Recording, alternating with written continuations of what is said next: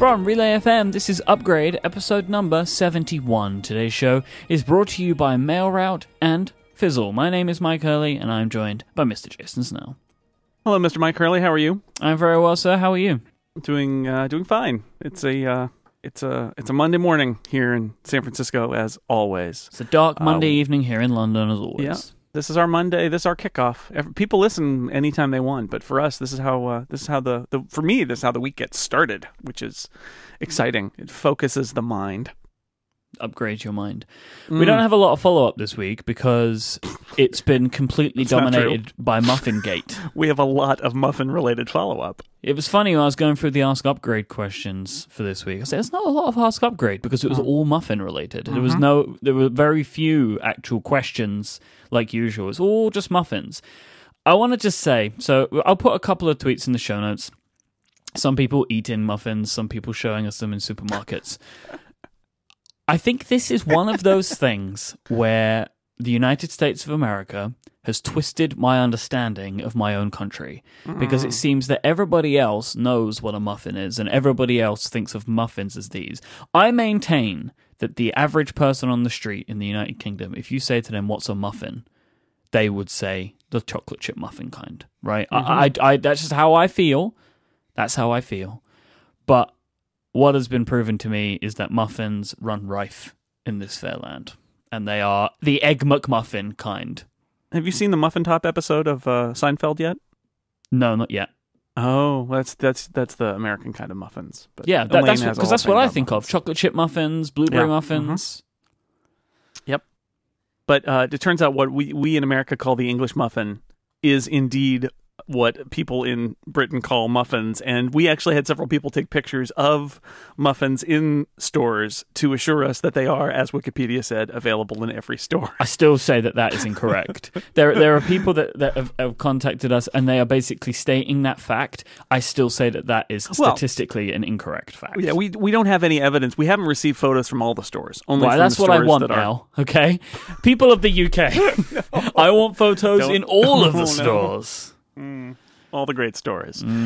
So yes, but they're apparently a kind of muffin. These little flat things that are not quite crumpets, but apparently based on crumpets and baked. Well, crumpets are thicker and more spongy. Yeah. That it sounds like it, and that's what we in America call the English muffin, and those are widely available in the United States, and that's what I have for breakfast many mornings, is the English muffin. So the answer is yes, English muffins are available in England and they're called muffins, but it's a bit confusing because you have other things that you also call muffins that are what we call muffins here. And they're not called like American muffins or anything like that. No. And the Egg McMuffin came up, which I thought was like a good precedent that neither of us failed to set. I've eaten food at McDonald's. I don't know how long it's been since I've eaten food at a McDonald's, so it just doesn't come up. But yes, Egg McMuffin is a McDonald's meal where it's an egg and ham, and it's inside sausage meat or sausage, something like that, and it's egg and meat, and then it's in between the sides of the English muffin. So the funny thing is, like, even in the McDonald's here, you can get an Egg McMuffin and a muffin, and they're both called the same thing. They're both muffins. I feel like I need to add muffins to my shopping list now to eat for breakfast, just so I can fully indoctrinate myself in something that everybody else seems to know so much about. Yeah, you toast it. I'm surprised that we didn't get more commentary on the fact that I said that I toasted and put peanut butter and jelly on it. Why is that bad? Because nothing makes the internet judge you more than when you express a preference for food. And especially, I've learned, because peanut butter is my favorite food, that lots of parts of the world consider peanut butter a monstrous invention. And so I rarely can mention peanut butter on Twitter without somebody complaining that peanut butter is a horrible thing, and why would anybody eat it? Because it's poison. I'm still standing, Mike.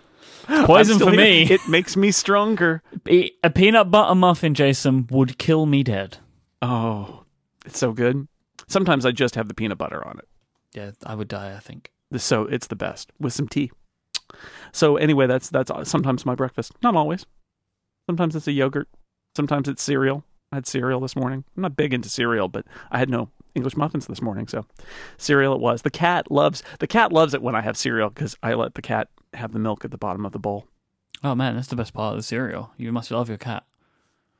Yeah, I decided that I wasn't getting enjoyment out of it and that I thought that the cat might. And it turns out now the cat, like when I come back without the cereal bowl, he is, I pay attention. He is notably paying attention to me and then is sad, or at least stops paying attention to me. And when I bring the cereal bowl back, he plays it cool for a while, and then eventually he like stands up and moves closer to me and sits upright on the bed looking at me, and I think, oh yeah, here we are.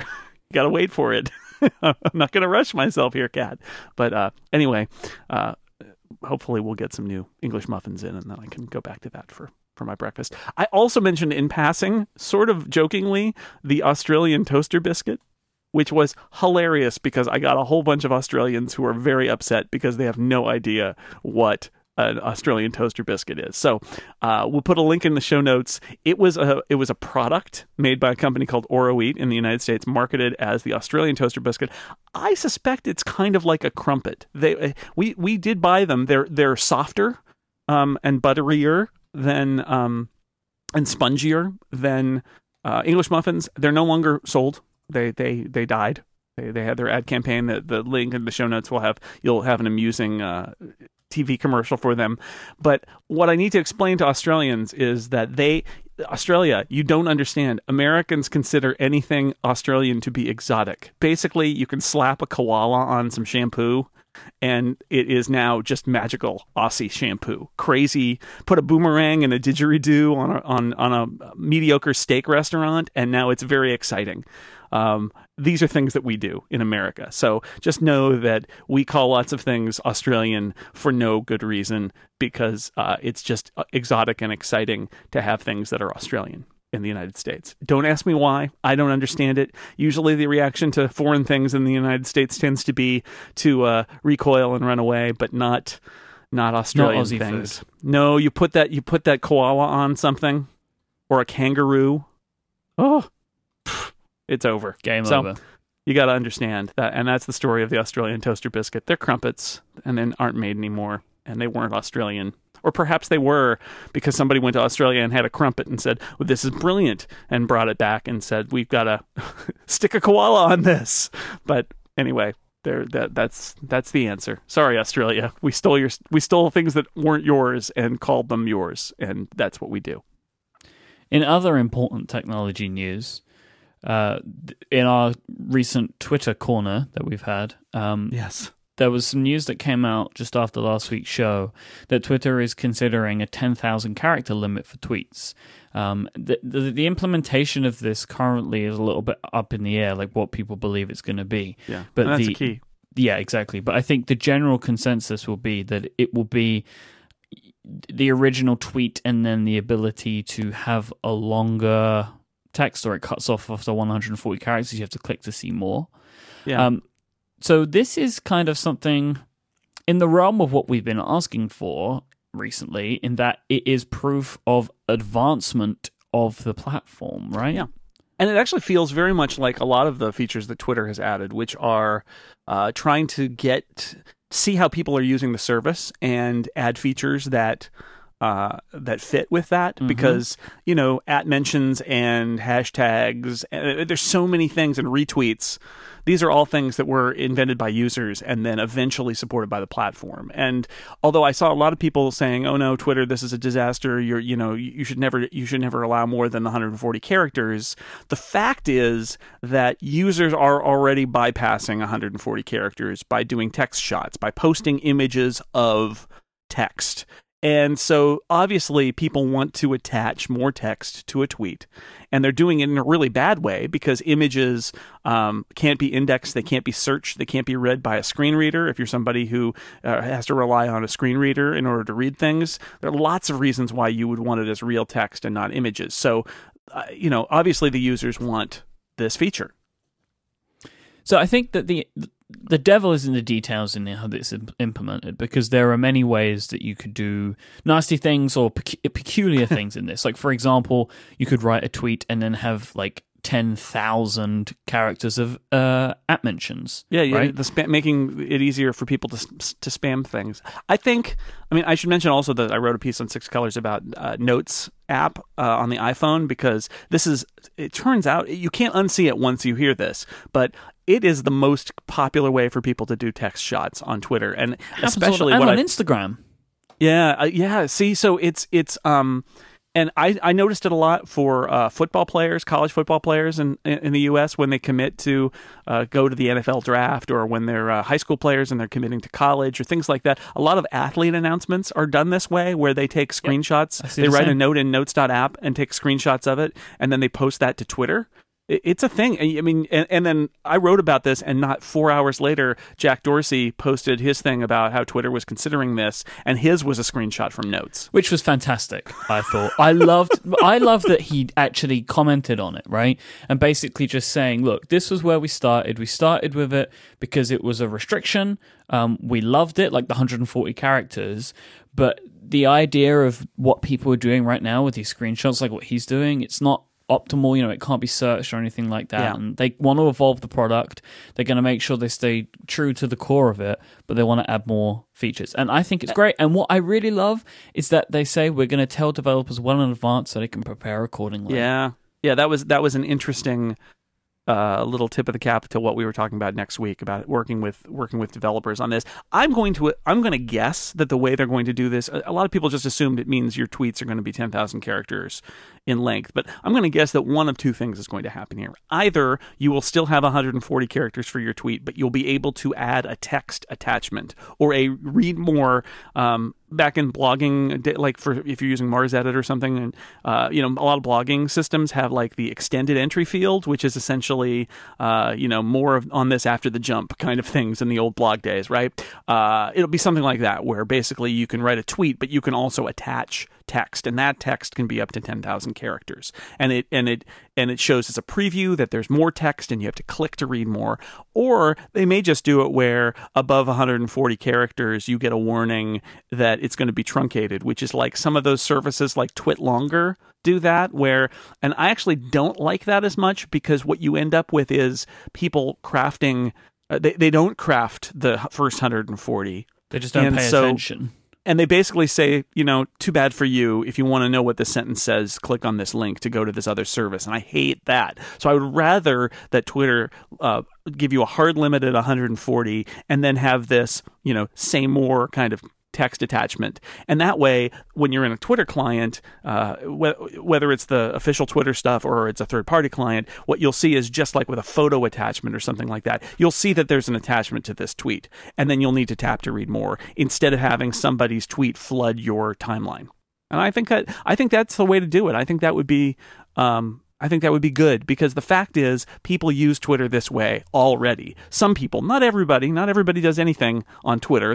Everybody uses the service different, but this is clearly a need where people want to express more information on Twitter, and they don't want to do it with a tweet storm. And I don't really love tweet storms either, because then that does fill my timeline with 14 tweets from somebody.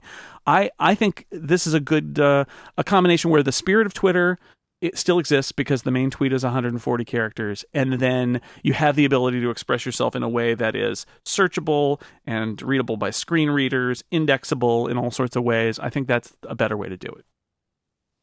Yeah, I think this would be great if they implement it in that way, right? Like the idea of you write like a title, it would be, and then you could add the rest. But like you just know that like they're in two different fields even.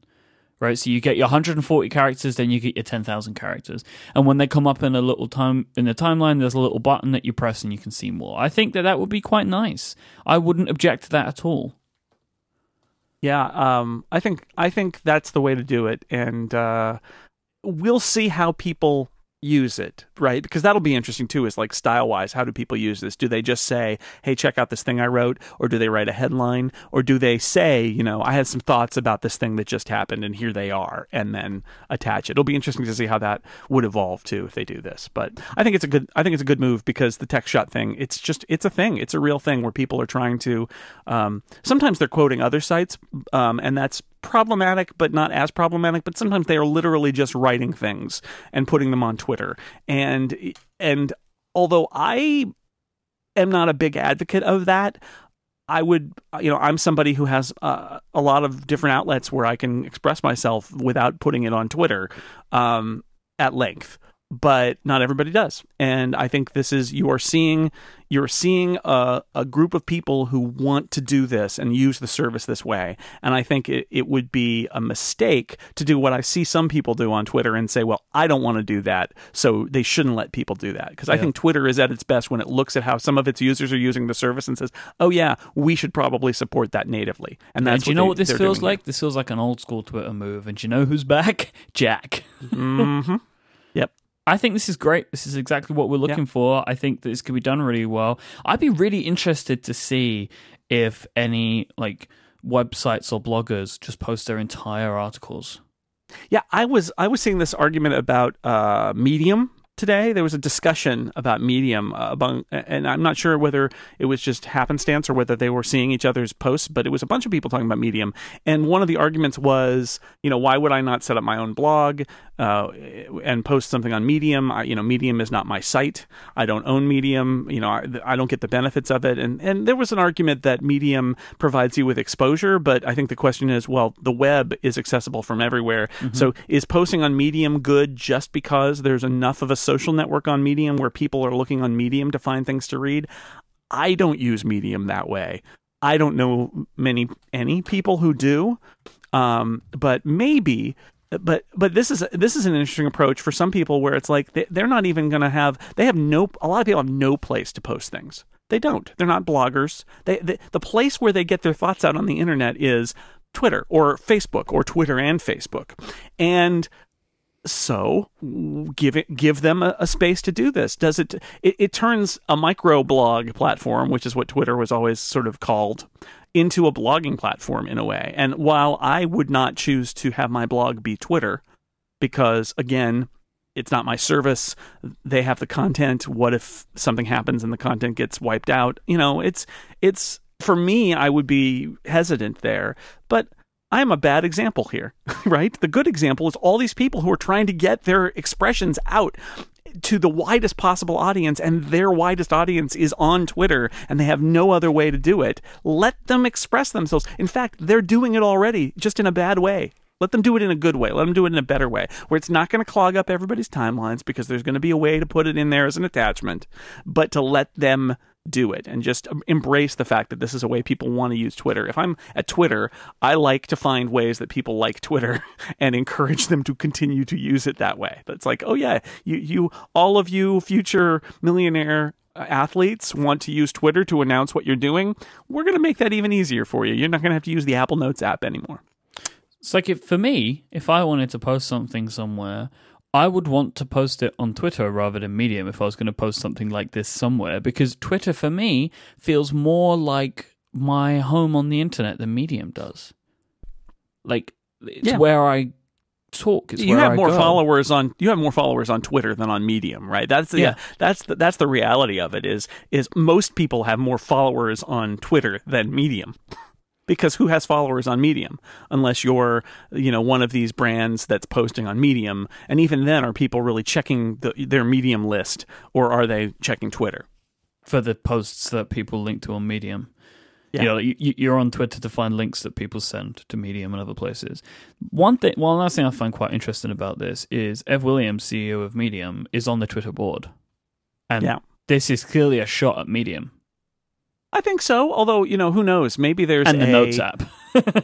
Yeah, and then should take it. We're coming for you, Notes.app. I don't know. It depends on how they do it, too, because do they style it kind of not particularly styled? Do they create something that's more kind of Medium-like? Do they provide like an API so that blogging services can, feed the text of a post into a text attachment on Twitter so that you could post it at Medium and say, attach this to Twitter?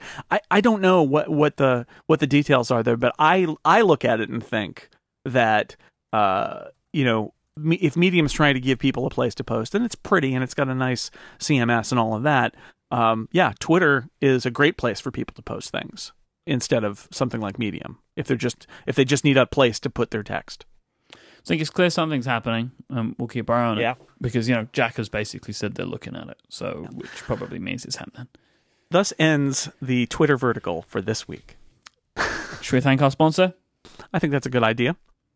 This episode of Upgrade brought to you by our good pals at MailRoute. Now, IT departments are being expected to do more with less money in 2016, including a lot of really important stuff like stopping spam and virus attacks. There have been some end-of-life announcements for a lot of trusted hardware and software options that make decisions about this stuff even more difficult. Postini went away, MX Logic went away. So who can you trust to do the job well and stick around? You should try MailRoute. MailRoute is it's a company made by people who what they do is email. This is what they know. This is what they do. They are not trying to do 10 different things and throwing some email stuff in the box. They protect your email and your hardware against spam, viruses, and other attacks. There's no hardware or software to install. If you own your own domain, that's all you need to use MailRoute. So MailRoute's team, since 1997, all they have done is work on email. They are the email experts. The interface is super easy. I use it all the time. It's loaded with administrative tools, including an API. It's designed to make your life spam free. It supports LDAP, Active Directory, TLS, mailbagging, outbound relay, everything you'd want from the people handling your mail. And right now, MailRoute is offering price matching for McAfee MX Logic customers. So stop spam today. You can have a free 30-day trial of MailRoute. You go to mailroute.net/upgrade, free 30-day trial. Listeners of the show will get 10% off for the lifetime of their account. Or if you're interested, you can just send an email, sales@mailroute.net. That'll work too. MailRoute protects your email from spam and viruses. That's it. That's what they do. That's what the company does. And that's why they do it better and have been doing it longer than anyone else. Go to mailroute.net/upgrade to learn more. They have been filtering my mail for a couple of years now. It is easy and it is great and it is nice to not have to deal with all the spam. MailRoute takes care of it for me. Thank you so much to MailRoute for filtering my mail and supporting this week's episode of Upgrade. I'm so happy the mailbagging is back. It's back. All right, do you want to know something that's not back, something that's going away? I don't, but I know you're going to tell me. The 3.5mm headphone jack. This has been rumbling around for about a month or so. We'd originally planned to talk about it a while ago, but decided not to because Jason got really mad. Yeah, I believe what I said is these rumors are too early. And there's no point in me getting really angry about something that Apple hasn't done. And that may happen today too, but it feels like there's at least more evidence that this may happen. The rumblings are confirming rather than denying that this might happen. So it's probably worth talking about. So in the last week, there's been a bunch of stories, but I guess the most interesting one is one posted over Fast Company. And the Fast Company article, to many people, and I think I feel this way too, feels like one of those anonymous sources inside of Apple articles.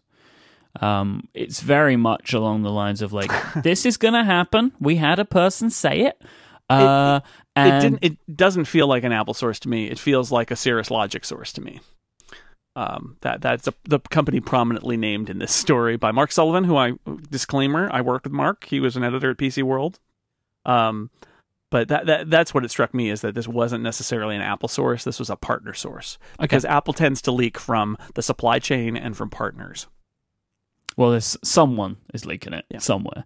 But anyway, there's no smoke without fire, and this one really feels like it's heating up. And the idea, in case you're unaware or would like a summary, is that for the iPhone 7, that it will be slimmer, and one of the ways that they're going to make it slimmer is by removing the 3.5mm headphone jack, because it's one of the components that Apple has the least control over, and is one of the wider components on the phone and on the inside of the phone as well. There's like a little box that goes around the circular port, which is taking up a lot of space inside. So one of the ways that they're able to get rid of this and one of the ways they're able to make the phone get thinner is to get rid of that port. So if they do this, it will obviously cause some issues in that basically every set of headphones you or anybody else on the planet owns will not work with your iPhone unless it is Bluetooth, or what is starting to happen now, Lightning. And so this is kind of where we're at right now, and there's many things to discuss. But Jason, I want to ask you first and foremost, do you think this is going to happen? I would say I think it's increasingly likely, but I don't think that the reports we've seen so far are quite strong enough for me to be completely resigned to it yet. I feel like, although there was, I think, did 9 to 5? I'm not sure if 9 to 5 Mac has done a story that it's they've heard that there's going to be cord-free Beats with charging cases and stuff like that ahead of the iPhone 7. And which is an interesting story in its own right in terms of that it's really cord-free, which is one of my big complaints about wireless headphones. But we'll get there. I'd say say that again. It is a possibility. I don't feel like super confident about it. The Fast Company report, although it cites specific sources, saying that there's no headphone jack and there's wireless charging, and it's waterproof, which is a lot of detail, and it could all be true, but I remain a little bit skeptical of it. There are some sources that are cited in that story that are not quite right, which decreases my confidence a little bit. It's another log on the fire here, but I feel like it's not enough to tick me over into, that's probably happening, or at least not until it's certainly happening. I feel like it is going to happen. Well, I think there's a good chance, because we have seen a lot of talk about this, and there hasn't been any kind of counter argument saying no, that's not actually happening, which oftentimes you would see. Often, I think, from inside Apple leading out somewhere just to kind of downplay something that isn't going to happen, and we haven't seen anything like that either. So, I think I'd say it's more likely than not, but I don't feel like complete confidence that it's definitely going to happen yet. Because one of the things that I think about when looking at this is, and I know you don't like this logic, it's got to happen eventually. Right. The 3.5 the sun will expand and swallow the earth eventually too. On an infinite timescale, Jason. Mm-hmm. But the 3.5 millimeter jack is one of kind of the last bastions to fall. It is an older technology, and it's just that nothing's happened to it. It hasn't really changed in many ways. It's kind of dumb, in like the sense of smart and dumb that we have these days. It is kind of a dumb technology. You just plug your headphones into it, and that's all it does. And it has to happen at some point that it will go away. It will be replaced. So to be fair, it does also carry your microphone signal and your remote control clicker. But all of that stuff is not. It's not like incredibly smart, and it's been around like that for a very long time. Like that's been the exact same technology since the original iPhone. Sure, there isn't a lot of advancement in that field, whilst everything else is advancing. So it has to go away at some point and be replaced. And I think that time may as well be now as any other point. Like, so this is my question for you is, okay, it's been around a long time. Something being around a long time is not in and of itself a reason to get rid of it. There needs to be something that is gained by it. I have really been amused. Maybe not amused. Maybe amused is not the right word.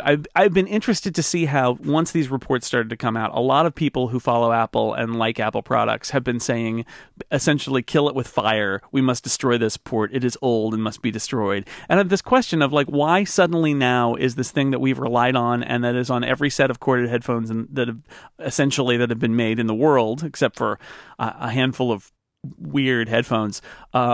Why the sudden need to kill it? What? I don't feel like it has to die. Like, I don't feel like it must die, but it's like, if it's gonna, then why not now? Like, we have Bluetooth now. Bluetooth headphones are getting better. I just got my first pair of Bluetooth headphones, and I really like that. What I don't like is that they have to be charged, right? That is frustrating, because you could be out somewhere and they die. I still get all sorts of stuttering issues with Bluetooth, and that happen in iOS 8, it happens in iOS 9, where things, I don't know what it is, things get out of sync. I have to turn my headphones off and back on to get them to work right. Podcast stutter, music stutters or stops and then stutters again. I've had it happen in my car the same way. It's like, I'm not entirely convinced that Bluetooth is reliable enough. It's better than it was. It's a lot better than it was. People who remember it from not syncing properly, having lag and stuff like that, they've it still does actually have lag, but they built it into the OS. Like if you watch a video with Bluetooth headphones on iOS, it delays the video essentially so that it syncs with the headphones, and it works. It works quite well, actually. I used that over the holiday when I was cooking. I had Bluetooth headphones in and an iPad playing video. Worked great. So, it's got issues. I'm not sure that Bluetooth... I think it's arguable that Bluetooth is good enough. It might be, but it's arguable. And yes, now you need to charge your headphones. But then the other option is Lightning headphones. And it's like, all right, you probably don't really gain a lot. I mean, I don't really know if you're going to get any noticeable change in audio quality. But I think with Lightning headphones, it's just as the headphones as you know them, just of a different port. And I really do feel like the majority of people that own iPhones use the headphones that come in the box. Well, so let's set aside the earpod users, because I agree with you. The majority of people use earpods with the iPhone. I'm one of those people. Like, I've just got those Bluetooth ones, but up until then, I just used my earpods. Yeah, the majority of people, I would say, do that. Even though Apple bought Beats, which is an entire company whose business is predicated on the idea that they can build headphones with this plug and you can plug them in anywhere. And that is a sizable audience, and those people spend money. But and so that's what we need to talk about here, because I think you're right in the premise that if you just use earpods and the earpods that come with your iPhone are Lightning, then those people just don't care, right? It means that their fancy earpods won't plug into their laptop or any other device anywhere, but it does give them earpods that they can use on the iPhone, and so maybe it doesn't matter.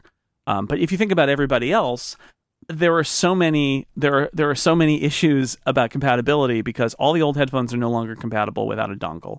Any new headphones that get made that are Lightning only work with Apple products, so they're not repurposable the other direction, which is problematic.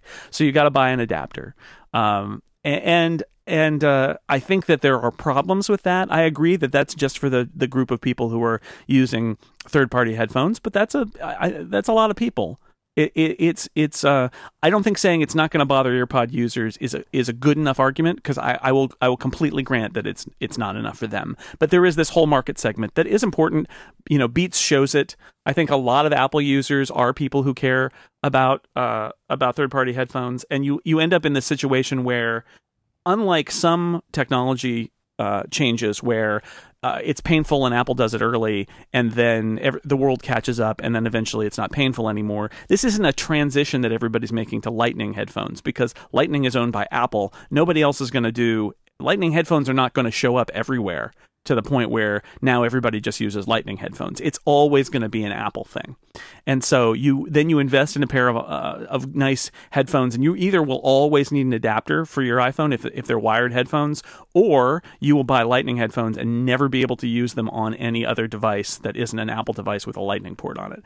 I think that's problematic. It's not a deal breaker, right? Because you can have adapters. It's just it's not the same as a lot of other transitions where, yes, we got rid of Mac ADB and Serial and went to USB, but everybody went to USB. So in the end, the pain kind of went away. That's not the case here. Here's a quick question for you, and we'll get back to this. What happens to Macs? Do they get Lightning ports on them? Maybe. I don't know. And the problem there, too, is that then, so are you then forced to buy an adapter that has a mini jack on it so you can plug in some external speakers? Or if you're at if you're at a party with your iPhone and there's a speaker that you can plug into to play, or in a conference room or something, and you don't have your audio adapter with you, you can't plug in your iPhone to the speaker system. There's a lot of that. But yeah, the Mac, I think that's a real question, is what's happening with Lightning. And if Apple does this and puts Lightning on the iPhone, Lightning is the only audio connector on the iPhone 7. Also, I have some questions about what that means for the future of Lightning, because that would seem to me to suggest that Lightning will be around for a long time. And it's weird because there's also USB-C, which Apple at least adopted with the MacBook, and it's very similar but not the same as Lightning. So how do they get along? Will you see a MacBook that's got Lightning and USB-C on it? I really don't don't know. see Apple move, because I've heard people mentioning this and considering this. I don't see Apple moving to USB-C on iOS devices. I just don't see it happening. They will be on Lightning for as long as USB-C is around, in my opinion. So do Macs get Lightning ports? I think that they do. Hmm. I think that they do. If they're going to start saying like that, because it will mix the message, right? Because when they announce the iPhone 7, they will say that it's the best way to listen to music is by using the Lightning port or Bluetooth.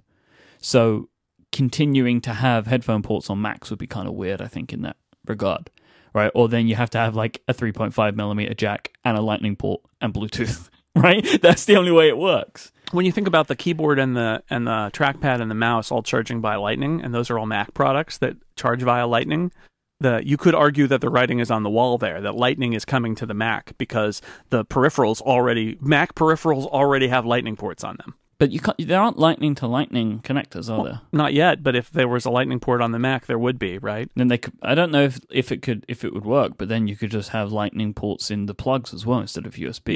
You could, or the answer could just be, look, it's USB, and we also sell an audio adapter for USB, because USB and Thunderbolt will go out to audio. My audio actually doesn't come from my Mac because I've got this Thunderbolt hub. So the speaker on my desk is fed by the Thunderbolt hub, not from my Mac. So it's already using an adapter. Yeah, mine goes through USB as well because I use the Pre 2 and all my equipment. So I did want to mention while we're talking about this why you make this change. I do think you have to ask the question, what is gained? And I think Apple is going to have to sell that. Apple is going to have to say, here's why we did it. Here's the benefit. Because if the benefit is, well, it's thinner, so we dumped it. Sorry, suckers. That's not good enough. They are going to sell this, right? There'll be some software features that they'll say couldn't have existed otherwise that we don't see yet. I saw some posts this last week where suddenly people were talking about noise canceling in regard to this move, and I thought, well, that's interesting because that seems to have come out of nowhere, and I wonder if that is the start of the Apple explanation campaign of like, why would you do that? But I think you need that. I think you need the reasons why. Like you said, the headphone jack is dumb. With something like a Lightning connector, you could add more stuff outboard. You could, because Lightning is configurable. You could have all sorts of things happen in those Lightning devices that were smarter than standard headphones can really be with the headphone jack. And maybe noise cancellation is part of that. I wonder if you could provide more power so that if you built hardware that needed more power for sensors or microphones or noise canceling or something. I'm not sure if Lightning can provide more power. I would assume that it can. So there are probably reasons, and Apple's going to need to make that case. Like, here's why we did this and why you shouldn't be angry at us, because you get benefits by switching to this. Hooray, we're providing all these good things for the user. What we will hear from some people who are already sort of defending this move that hasn't happened yet is stuff that's completely misinformed. And the one that really kills me is that, well, these will be a pure digital connection instead of the analog connection in the headphone jack. And that's completely wrong, because headphones are fundamentally analog, because sound is fundamentally analog. All you're really doing, at some point, there are wires going to speakers, right? So the question is, audio has to be converted through a digital audio converter, a DAC. And there's a really good DAC in the iPhone. And so you could move the DAC out into the headphones, although that's really expensive. And my understanding is Lightning has an analog audio pass-through already. So presumably, in most cases, you would pass through analog from audio from the iPhone out to the headphones anyway. Presumably you would do that. So, and even if you didn't, you would still need to convert digital to analog in order to get it in the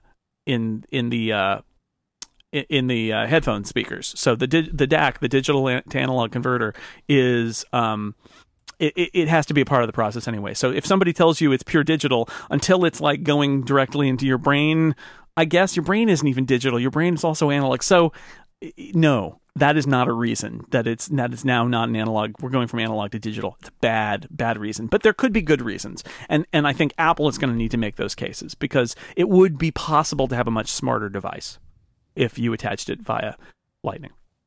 Let's talk about adapters. Yeah. They have to make one, right? Flat out, they have to make one. Absolutely. My feeling would be you don't put it in the box. because that undermines the change. Most people use AirPods. Yep. They don't need it. Yeah, even if people didn't, right? Like, even if most people didn't use AirPods, you still don't do it because it's like admitting that you made the wrong move, in my opinion. Like, if you put an adapter in, it's like saying you still should be living in the past rather than coming with us into the future. Which is why they didn't put any adapters in the MacBook box either and made you pay $80 for them. Yeah. But these ones have to be cheap, in my opinion. They just have to be. I've seen speculation. What do you think the Apple Lightning to classic audio adapter costs? It should be $5. Wow. I was gonna. I'm gonna predict 19. All right.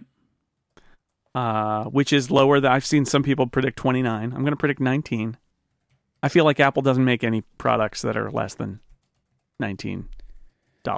But I do agree it should be cheap. Also, I saw somebody made a really good point. Here's one for you. Yeah. Apple make an iPhone micro USB adapter in Europe because they have to. Right. It's £7. All right. All right. Well, the old. So let me rephrase that. The 30-pin one's £7, and it always was. The Lightning one is £15. All right. So it's still cheaper than usual stuff that they do. £15 though. That's a $20 product, right? Yeah. But they still do make a £7 one. And it was £7 when it came around as well. But then they moved to Lightning. I think the Lightning adds cost too. Yeah. I did see something that I wanted to mention, which is it's also how this adapter works. That if it's a rigid adapter that sticks out half an inch or an inch, that's going to be awful, just like in your pocket with your iPhone. So I had saw a somebody thought about this. Yes. Because I thought the exact same thing. One of the reasons I thought it should be cheap is you buy a bunch of them and you attach them to the headphones and they fix to the headphones. So it's not sticking out of the phone. It sticks out the end of your headphones. Yeah, but still, if it's rigid, then it's sticking out of the, it's sticking out of your pocket. Yeah, but so a lot of headphones, like they're 3.5mm jacks anyway, like on over-the-ear headphones. They're larger. Yeah, they're like quite large. Yeah, but now you've got even more because you're extending it. Yeah. I think somebody mentioned the idea of having it be a flexible cable, that it's as small as possible Lightning adapter, and then what it comes out with beyond that is flexible instead of just straight. And I think that's a good idea, and I hope that's what this is if Apple makes this, just because it makes it a little less painful for people to use. And I love the idea of having it be cheap enough that you can attach it. I mean, most people don't have 8 different sets of headphones, so you attach it to your favorite set and forget it. I think that's perfectly reasonable use case, and I think a lot of people will do that. Stephen pointed out in the chat room that the MagSafe to MagSafe 2 converter is $9. Yes, that's true. I was actually going to mention that, but that's like a piece of metal. I know. So it's pretty dumb. But yes, that is the cheapest thing you can buy in the Apple Store, I think. And what about what goes in the box? Now, what goes in the box? Do they go crazy and go Bluetooth, or do they put some Lightning earpods in there? Lightning earpods. Because this is where that 9 to 5 Mac story comes in, right? Because what it looks like is Apple is developing something called AirPods, which they would be the additional one that you would buy. Like there used to be that in-ear, or there has always been the in-ear earpods or iPhone or iPod headphones that they've always done. Mm-hmm. Yeah, so this is the markup. This is the we'll give you a pair of boring old headphones. I can hear the keynote pitch here, right? It's the wired headphones, they get in the way. Look at all these ways that your iPhone headphones get tangled. We made a video of how annoying it is to have we got the lady from the Apple Pay commercial back to say, "Oh no, my headphones have been tangled in the doorknob." But imagine a wireless headphones, and everybody will be like, yeah, we've seen Bluetooth headphones. And then Tim Cook says, or Phil Schiller or whoever says, aha, but they still have a wire, because they have a wire that connects the two parts across the back of your neck or the front of your neck, and it's really annoying, and it bounces around and makes sound that ruins the sound of your headphones. What if both of the things you stuck in your ears were themselves wireless and not connected to one another? That's what we've done. I think that's what the rumor is from 9 to 5.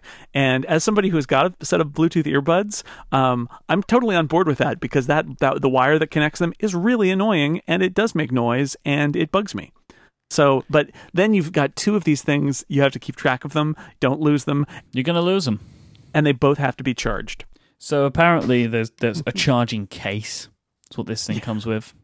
which is that quite has battery smart. in You it. charge the battery in the case, and then you pop them in the case and it charges.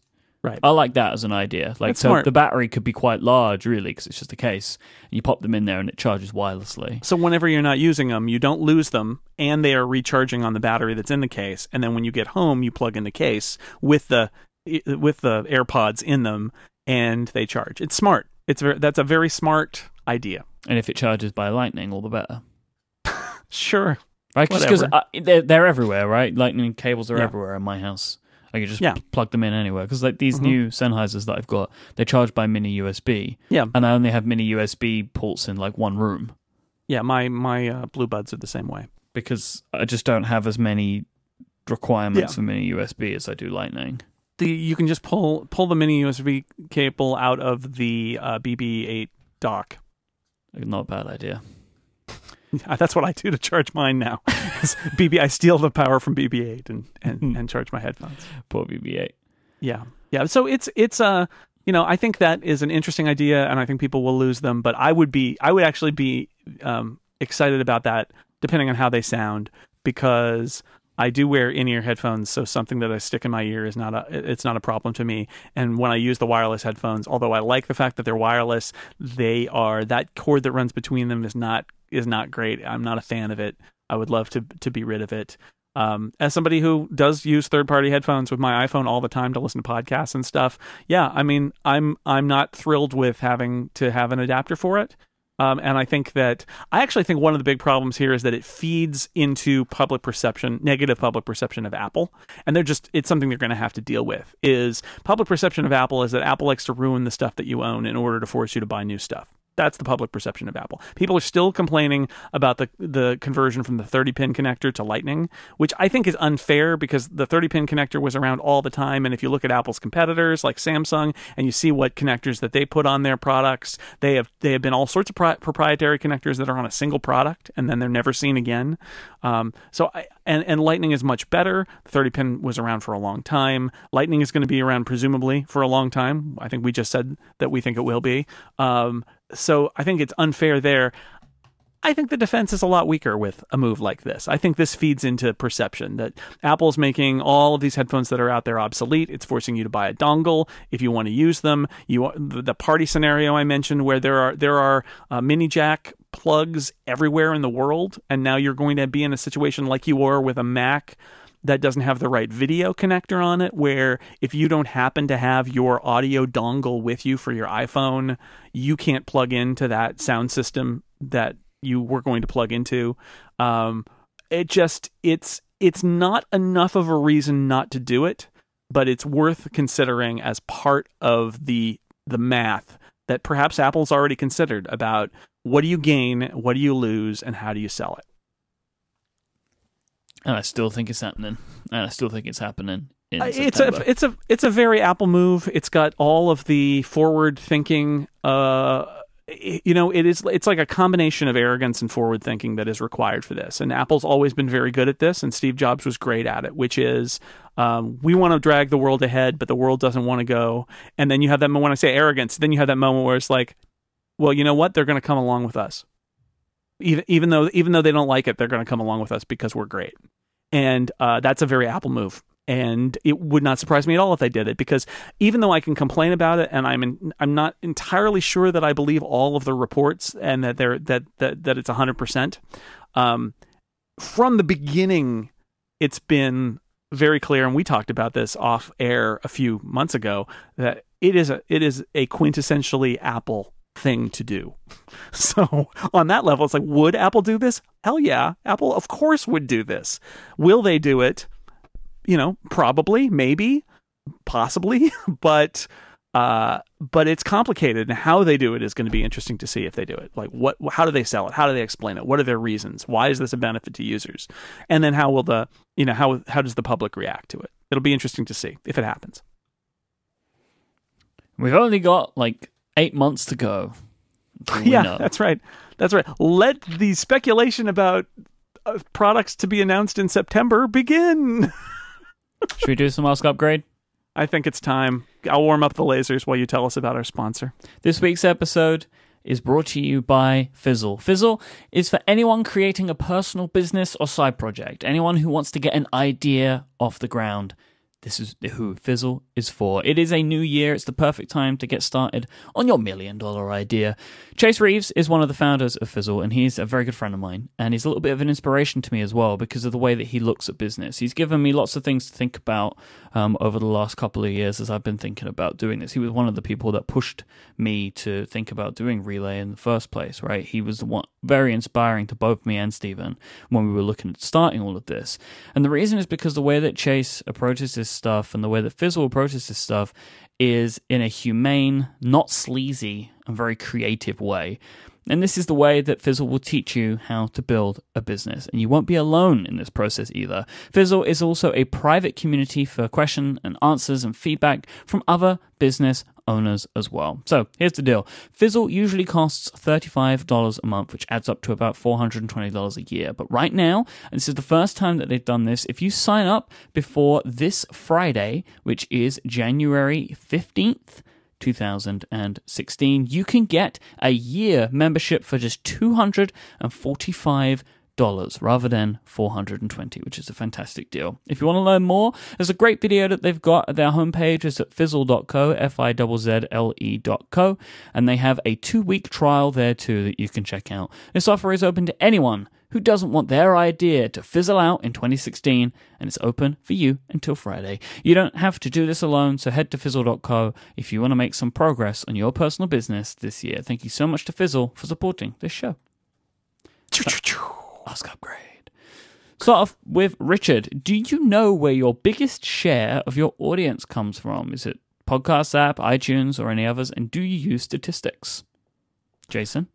Well, you are the co-founder of Relay FM, so you might want to talk about this too. I did look up the Upgrade statistics, and for Upgrade, Overcast is our number one client, and then after that, it's the podcast app, the iOS podcast app, and then iTunes, and then Pocket Casts. Those are the top 4, and those are by far the most substantial 4 in Upgrade history and current. I actually checked last episode and then also the aggregate for the history of Upgrade, and it's basically the same. So for all of Relay FM, depending on where it's obviously different, it's the same as those statistics. It's like you look at Material, which is our Android show, Overcast is not going to be number one in that scenario, right? I would imagine Pocket Cast does very well there. Given it does very well. Yep. The developer of Pocket Cast is on that podcast. It's funny. I looked at the Incomparable stats, and on the Incomparable podcasts, the podcast app is number 1. And Overcast, I think, might be number 2. It might be like neck and neck with iTunes, but the iOS podcast app is number 1. And I'm not surprised because that is a more general interest show. It's not just for Apple nerds, even though Apple nerds are my audience, and so that's sort of where it started, and so many of my panel's audience too. But it's grown and changed since then, and not all Apple nerds are interested in pop culture stuff, and there are other pop culture people who are interested in that show that aren't Apple nerds. So that it's the podcast app, but it is amazing, and I would not be surprised if this is generally true. Maybe not as extreme as it is for us, but generally true that the Apple Podcast app is. On iOS is the number 1 because it's on every iPhone, and the iPhone is huge. And Google has not yet, even when Google Music assumes all podcasts bodily into heaven, it's not going to be a podcast app, right? It's going to be an app called Google Music. And so I feel like Android still is not doing podcasts right until there's a thing called podcasting, that a podcast app that is on the deck of every Android phone. So it's not surprising to me that the iOS podcast app is sort of number 1 in a lot of places. Do you use stats? Oh yeah, of course I do. Yeah, I have to. Yeah, I mean that's we tell our advertisers actually how many people download. How many downloads the shows get, and that's important. And podcast stats are a thorny subject that perhaps we will never get into here, but if we do, it'll be another time. But it is difficult to measure podcasts. There are unique things about podcasting that make it not like other forms of media or not like forms of web media because you can't measure exactly what people listen to. Now, if you're somebody like Marco or if you're Russell with Pocket Casts and you make an app where people listen, They could, and I'm not saying they do. I'm not sure what they measure. Or that they should. Yeah, I'm not saying they should, but they could if they wanted to. And Apple could do this, and who knows, again, if they're doing it or not, measure what actually gets played, how long you listen to it, when you stop it. And you could get some very different statistics about it. But from the perspective of the provider of the content, when you download the file, that's it. Unless you're on a web page and you're sort of scrubbing around and listening to it, because then you can actually look at the web server if you've got sophisticated stats and see sort of like when the web client is sort of streaming the file and where in the file it's seeking and pulling down data. But if you're on an app, the app just downloads the MP3. It downloads it and that's it. And then you never see anything more unless somebody clicks through to a link in the show notes. And guess what? People don't click through links in the show notes. Mostly. So basically, it's just a mystery. All we know is that the MP3 got downloaded. We don't know if it got listened to. We don't know if it got re-downloaded somewhere else. We don't know. So it's an interesting thing, very different from the web, where you know like every single click that happens. Yeah, our statistics come from our host, our audio host, which is Libsyn. Yeah, that's where they come from for Relay. And I use Libsyn for the main Incomparable Show, and the rest of them I don't, but I have the RSS feed runs through FeedPress, which has a podcast stats add-on. So that's where I get my non-main show Incomparable stats too. Solomon has a similarish question, and it goes like this. AAC is ubiquitous and superior to MP3 at low bit rates, but you choose MP3 for podcasts. I'm curious as to why. For me, it's simply because not all devices can play AAC, and we used to get lots of complaints from people that used Android devices. So I decided when we started Relay FM that we would be using MP3 because it is more widely accepted and used. Yeah, and it may be that in 2016 this is not true anymore. AAC may play everywhere, but it certainly didn't used to. And I would go back to our argument about why do you get rid of the headphone jack and say, okay, we've got a format that plays everywhere, like literally like any device that's capable of playing audio can play an MP3 practically. It is such a broadly supported format. So if we're going to switch to something like AAC, what do we get out of it? And Solomon says superior at low bit rates. What I would say to that is for spoken audio at the bit rates that we export our files, 96 kilobytes per second. I do 64 for Incomparable, 64 mono, and it's fine. I would say at the bit rates for spoken audio, it doesn't matter. No. And even if the AAC at that bit rate would be superior, you probably wouldn't lower the bit rate. And it's just there's no gain to be made there. And it used to be the argument was that AAC had chapter support and MP3 didn't, but MP3 does actually have chapter support now, and clients are increasingly supporting it, including Overcast, which is our number one. And so, yeah, that's the reason. There's no reason to switch because it will lead to more potential incompatibilities. And the fact that it might sound slightly better, and it probably doesn't sound better for spoken words like the stuff we do, it's just not worth it. John would like to know, do you guys still use specific RSS feed apps or just social apps like Twitter to keep up with news? Jason? I'm on the record about this. I don't use RSS feed apps. I have never really reliably used RSS feed apps. Even when I was using NetNewsWire, I didn't open it a lot of the time. So I've always been a bad RSS user. I'm still a bad RSS user. The number one way I read in a feed at this point is Nuzzle, which I've written about. It's great. It aggregates links from Twitter and Facebook and puts them on a page.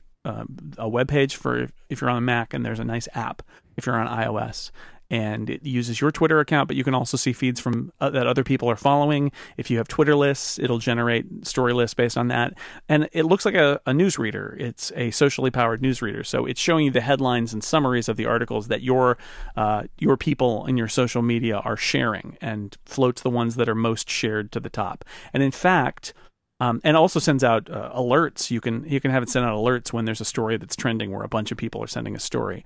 In fact, that's how I found out that David Bowie died. was I opened my email this morning and I had the daily Nuzzle email, and the top shared story in the last 24 hours when it sent the email out was that David Bowie died. And then I went to Twitter and I read a bunch of stories and a bunch of remembrances of David Bowie. But it came from Nuzzle because everybody on my timeline was sharing articles about David Bowie after it was announced that he'd passed away. Yeah, I found out on Twitter. Yeah, I mean, I essentially found out on Twitter, time delayed, through Nuzzle, because I watched last night. I closed my iPad apparently and watched TV for a couple hours and then went to bed and didn't check in. And that was right. Seen it. That I would have seen it last night, but I didn't. I just went to bed after we were done watching TV. So yeah, I'm Twitter only. If I don't see it on Twitter, I don't see it anywhere. I works agree. For me so well. Yeah, it works for me too. In fact, I would say I use just scanning Twitter more than I use Nuzzle, but I do when I'm trying to think of, I want to see something that I want to read. What do I want to read right now? I will go to Nuzzle because Nuzzle will find links that I didn't notice because I don't read every single tweet that's in my timeline. I will miss things, and Nuzzle's really great at floating that stuff back up. So I didn't remember this, or I didn't know this about you, that you didn't use an RSS app, and that does surprise me because of the work that you have done in the past as well as what you do now. Is very link based and finding out what's happening and being able to respond to stuff. It's just interesting to me that you don't. If I was running a breaking news site or I was the news guy at a website, I would have to do it. Yeah. But I have never been that. When I was a news guy, it was always it was either in the days when instant reaction wasn't necessary, and there weren't, because it was before there was all of the web media that we have today. It went into a magazine. Like, how instant can you be? I've got a month to write that story now. Or I was in management, and I had people who were the ones who were doing that, and I was not doing that anymore. So I never had to do that. And my social media sphere is really great at pointing out everything that is interesting. So when I started Six Colors, which is not intended to be a breaking news site, since then I have paid more attention to things like Nuzzle, because I do want to see those links as they happen and get them posted before John Gruber posts them, because I've got a little personal it's not that I want to beat Gruber. It's like if Gruber posts the link, I feel like there's no point in me posting it, because I'm going to assume almost everybody who reads my site also reads Daring Fireball. So I want to get it before John gets it. So, that's one of my little points of, or anything before anybody else gets it. If I see something really interesting, it's usually not even news. It's usually like an interesting, like a Dr. Drang post or something. I'm like, I got the Dr. Drang post, and then I'll link to it. So, or a Stephen Hackett post. I'll be like, I got that one first. He wrote about another old Mac, and now it's on the site. So I pay more attention to that, but still. That's why I never needed to do RSS, and I found I just don't live that way. Where RSS, it would just get out of control. I was always very web focused. I have my favorite sites bookmarked. I would read them on the web. Once Twitter happened, that solved that problem entirely, where all the good links were passing through. So I've never had to really do it. Last question comes from Arjan. The new Apple TV does not have Siri in my country. Arjan is in the Netherlands. Is it still worth it to upgrade from version 3? I think so. I don't think... I thought this was an interesting question. I don't think Siri is the reason to get the new Apple TV anyway. No, fact, I don't ever use it. I almost never use it. I have to say, I'll put this on record now, I like my Apple TV. Yeah. I like it. I'm using it for AirPlay to the TV in the occasions where we're watching something downstairs, because we're watching like Seinfeld, which maybe you did or didn't know this, internet. In the United Kingdom, you cannot get Seinfeld digitally. You cannot buy it. It is impossible to do or stream. So we are having to watch it through other means. DVDs, of course, ripped via SuperDrive. So we're using it for that. I use it for YouTube and stuff. Like when I eat lunch, I go downstairs rather than sit in front of my computer, and I put YouTube on or something, or Netflix. And yeah, I'm liking it for that. That's all I use it for, though. Just that top 4 row. I never play games on it or anything like that. Right. But I am using it. I think the larger point is that a lot of the benefits of the new device are that it's faster, it's got the new interface, it's got the new remote, it's got all the apps, and those are reasons to upgrade. Siri alone is not, I would say. So don't let that stop you, but you still need to weigh whether you're happy with your version 3 Apple TV or whether you want to go up to the 4th generation. But Siri, it's nice, and I use it occasionally, but it's not the reason that product exists. In fact, if you had me list all the reasons to upgrade to version 4, that I would probably not have placed that high on the list. Agreed. Right, so I think that wraps up today's episode. If you want to catch our show notes for this week, head on over to relay.fm/upgrade/71. Thanks again to our sponsors, Fizzle and MailRoute. If you want to catch us online, you can go over to sixcolors.com. That's where you'll find Jason's work. He also is the host of Clockwise and Liftoff on Relay FM, as well as a whole slew of podcasts over at The Incomparable.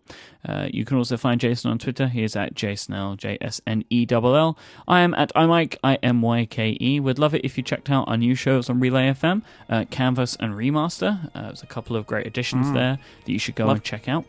Yeah. But we'll be back next week. Until then, say goodbye, Jason Snell. Goodbye, everybody.